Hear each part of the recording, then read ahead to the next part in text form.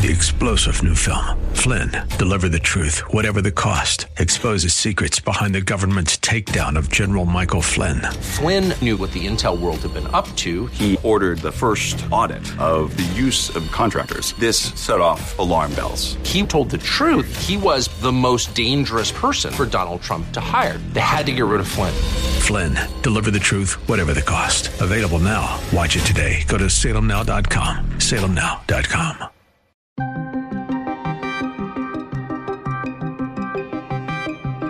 Senate Minority Leader Mitch McConnell voices support for the bipartisan gun violence bill. I intend to support it. I think it's progress for the country. Historic flooding in Yellowstone National Park. Over the past day or so, these waters rose to levels that, well, folks here haven't seen in the past 100 years or more. A spike in diesel fuel may further stifle the economy. And if we go under and we can't afford to move freight, you're going to see a lot of empty shelves. This is the Daybreak Insider Podcast, your first look at today's top stories for Wednesday, June 15th. I'm Mike Scott.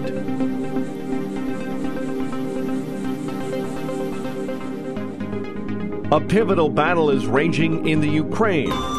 Kyiv is warning that its forces are losing between 100 and 200 soldiers each day, with hundreds more wounded, as Russia seeks control over the eastern and southern portions of that country.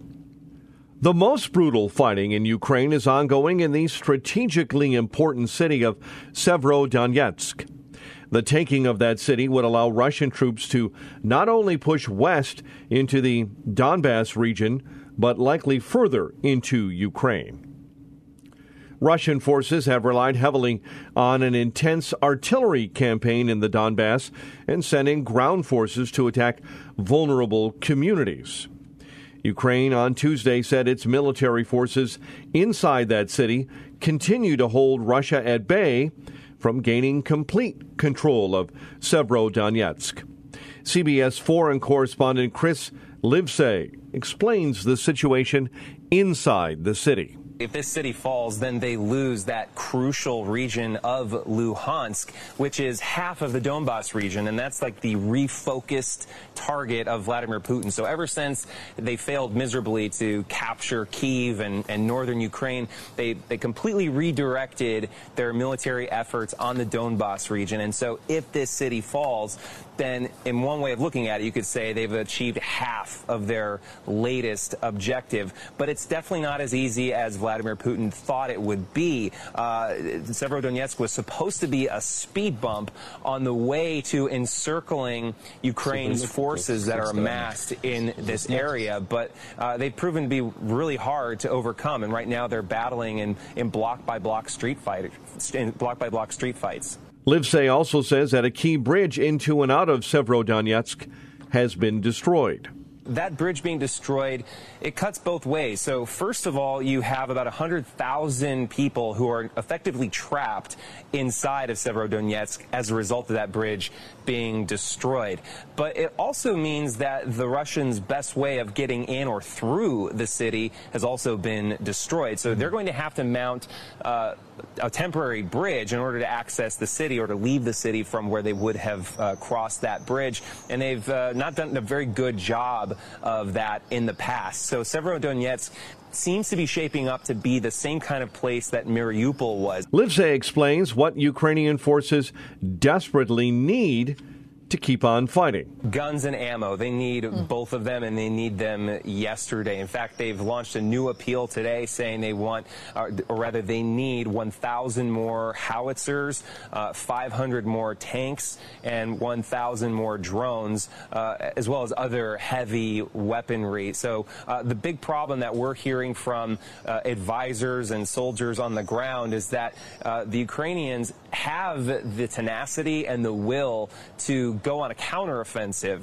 but they're so bogged down in the trenches by this long-range artillery that they're facing from the Russians that they simply can't. So it's extremely frustrating for them. They can hold ground. They want to recapture more of it, but they can't. And so they're desperately waiting for more of these advanced long-range weapon systems that the Pentagon has promised to Ukraine, but it appears to still be weeks away. A water outage in Texas during an unprecedented heat wave. The city of Odessa, Texas, is currently dealing with a water outage as crews work to repair a water main break. So yesterday, we had a major water break in the intersection of 42nd and San Jacinto. This occurred approximately about 6 p.m. Crews have been actively working on isolating the break on the line through valve system that we have in place. Crews, however, were unable to isolate the line.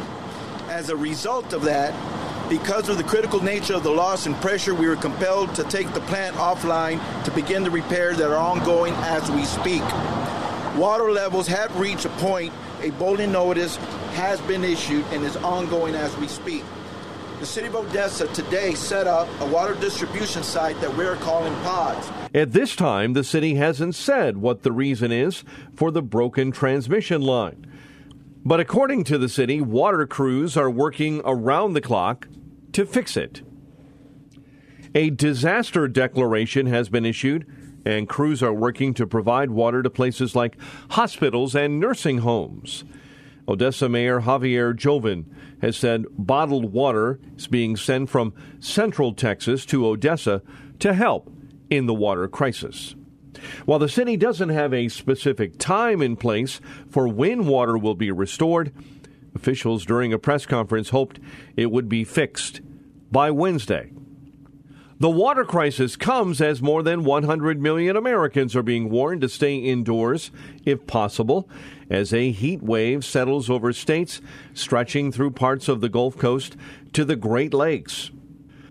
The National Weather Service Storm Prediction Center in College Park, Maryland, says a combination of heat advisories, excessive heat warnings, excessive heat watches, and more will impact with record-setting temperatures that are expected to last through the midweek.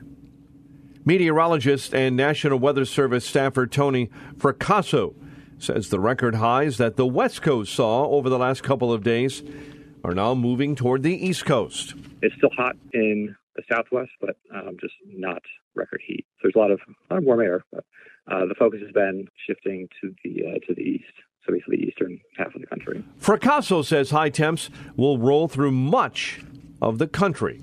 Parts of the Southwest, the Rockies, and stretching from the upper Midwest, Great Lakes, down through the Midwest, into the Southeast. All those areas are under various types of heat, either advisories or watches or warnings. Fracasso and the National Weather Service say watch out for those heat advisories. The hottest temperatures and the most records will be from basically around Minneapolis, southeastward towards, say, northern Georgia and north South Carolina. Yellowstone National Park closed as it sees historic flooding. Oh my God, there's that big rock again. Big rock went, Troy. See that down? Yellowstone officials are assessing the damage caused by a deluge of floodwater, forcing the evacuation of parts of the iconic national park just as the summer tourism season is ramping up. A torrent of rain combined with a rapidly melting snowpack caused Monday's flooding, which cut off electricity and forced the closure of all entrances to the park. Some of the worst damage happened in the northern part of that park. Park Service rangers showed photographs of a landslide, washed out bridges, and roads undercut by floodwaters. Fox Weather's Max Gordon explains the situation on the ground at Yellowstone. We have been seeing large pieces of debris floating down the river. Over the past day or so, these waters rose to levels that well, folks here haven't seen in the past 100 years or more. Now, over the past day, essentially, this river rose over its banks, destroyed bridges, even floated away homes. Luckily, the one that we're standing next to right now is all right, though the river did come dangerously close. Right now, the waters are receding, but it is leaving quite the mess. You can see this yard right here where there's still mud from all the water that flowed here. And check it out. Folks here have to do a lot of cleanup right now. You can see all this mud, and I want to show you inside this home right here. Look at that. All that mud and muck in there. Just a big old mess. Folks in this neighborhood have had to spend the day mucking out their homes. Gordon also explains why the Yellowstone region is seeing this historic flooding. Flood warnings from the National Weather Service remain into effect into the evening. Some areas here picked up around 5 inches of rain. This combined with 2 to 5 inches of snow water equivalent melt to create flooding conditions that the National Weather Service says hasn't been seen before in some areas. This created a dangerous situation. According to the Montana National Guard, 12 people had to be rescued via helicopter on Monday, with more rescue operations still underway. There's been serious flooding in the town of Livingston, where we are, as well as in the town of Red Lodge, also in southern Montana near Yellowstone National Park. Yellowstone is closed until at least Wednesday, and the park had to be evacuated. According to the Park Service, there have been numerous bridge and road failures, with mudslides and rock falls causing significant damage. Senate Minority Leader Mitch McConnell announced his backing Tuesday for his chamber's emerging bipartisan gun agreement, boosting momentum for a modest but notable election year action by Congress on an issue that's deadlocked lawmakers for about 30 years.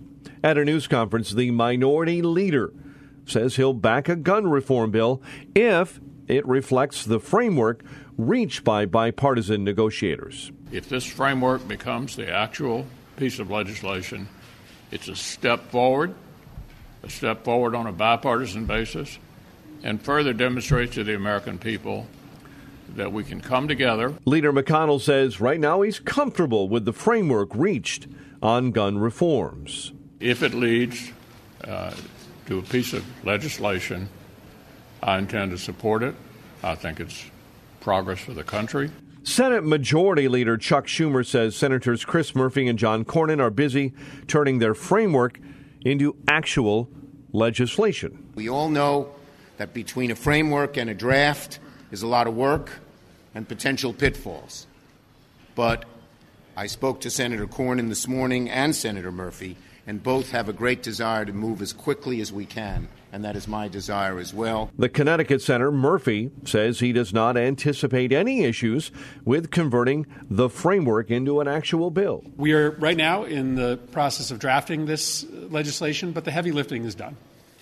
All we're doing now is taking a framework and putting it into legislative text, and I'm confident that we can get there and get there soon. The third January 6th committee hearing scheduled for Wednesday has been postponed. The panel, in a statement Tuesday, did not offer an explanation, but a source familiar with the move said it was the result of scheduling conflicts. The postponement comes as a new poll suggests most voters are not watching the hearings. We get more details from our Daybreak insider on Capitol Hill, Bernie Bennett. While the majority of voters believe the congressional investigation of the January 6, 2021 Capitol riot is important, most will watch little, if any, of the committee's televised hearings. A new Rasmussen Reports national telephone and online survey finds that 20% of likely voters say they'll watch all the TV coverage of hearings by the special committee appointed by House Speaker Nancy Pelosi to investigate the so-called J6 Capitol riot. Another 14% expect to watch most of the televised hearings, but 22% say they'll only watch some of the hearings, and 39% say they'll watch none of the TV coverage. Bernie Bennett reporting. The committee's next hearing will take place Thursday, June 16.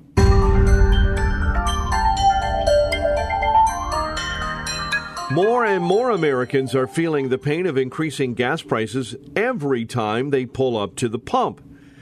However, a surge in the cost of diesel is adding to economically damaging price rises just about everywhere else in the economy.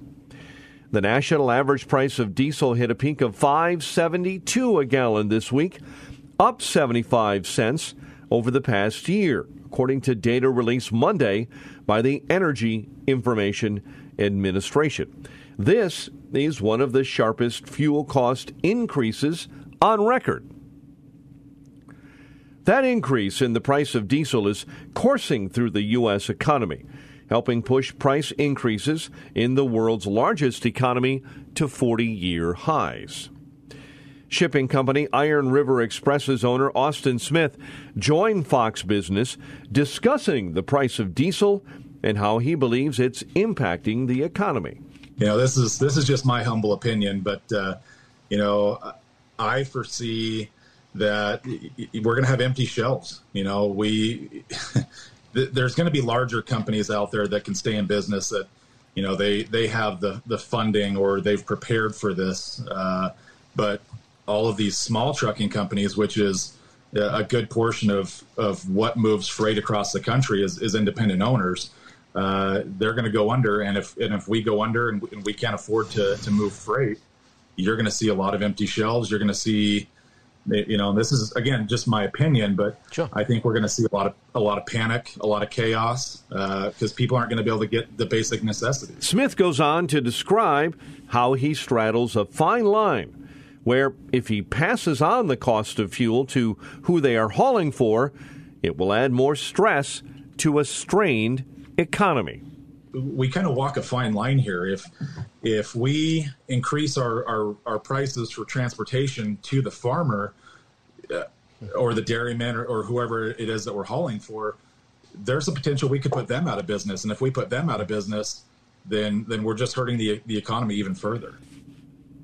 President Joe Biden told the largest Federation of Labor Unions Tuesday that he's working to rebuild the U.S. economy around workers. It's an attempt to draw a contrast with Republicans who have increasingly attracted blue-collar labor union voters. Biden says his top economic priority is to lower the cost of vital things. Gas is up and food is up, which we're going to get down, but there's other things we can do. Meantime, Tennessee Congresswoman Diana Harshbarger says the president should take the blame for high inflation. The sad truth is that the President Biden's irresponsible and expensive policies, American families are paying more for so much less. And this summer, we're on track to experience the worst inflation in 40 years. SpaceX is closing in on the next major milestone in its Starship rocket development as the company works to complete environmental impact requirements outlined this week by the FAA. Elon Musk says that SpaceX's plan to launch a gigantic, futuristic rocket ship into orbit will be ready by their July deadline. Daybreak Insider's John Scott has more details on that story. The FAA concluded an environmental review Monday of Elon Musk's Starship base in Texas. The agency saw no significant environmental concerns, but is requiring more than 75 actions to reduce impacts to the region. The FAA says it's no guarantee a launch license will be issued since other factors still must be met at the Boca Chica site. Starship is the most powerful rocket ever built and meant to carry people to the moon and Mars. John Scott reported. And finally, Korean boy band BTS celebrated its 9th anniversary with a shocking announcement. The group is going on hiatus.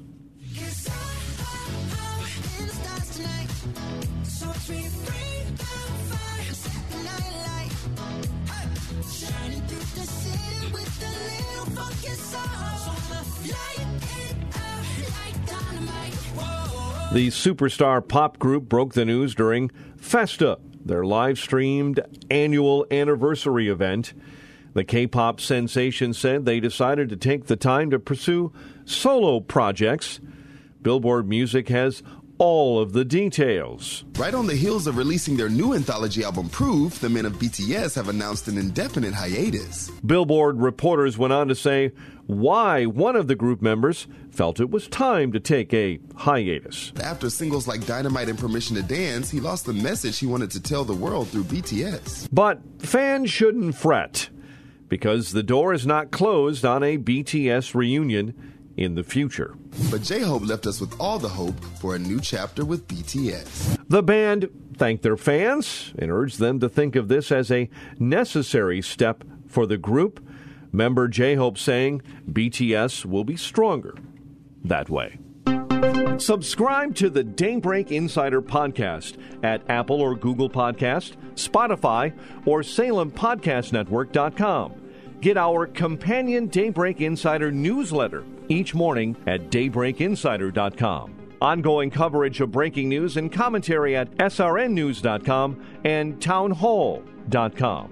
Thanks for starting your day with us. I'm Mike Scott.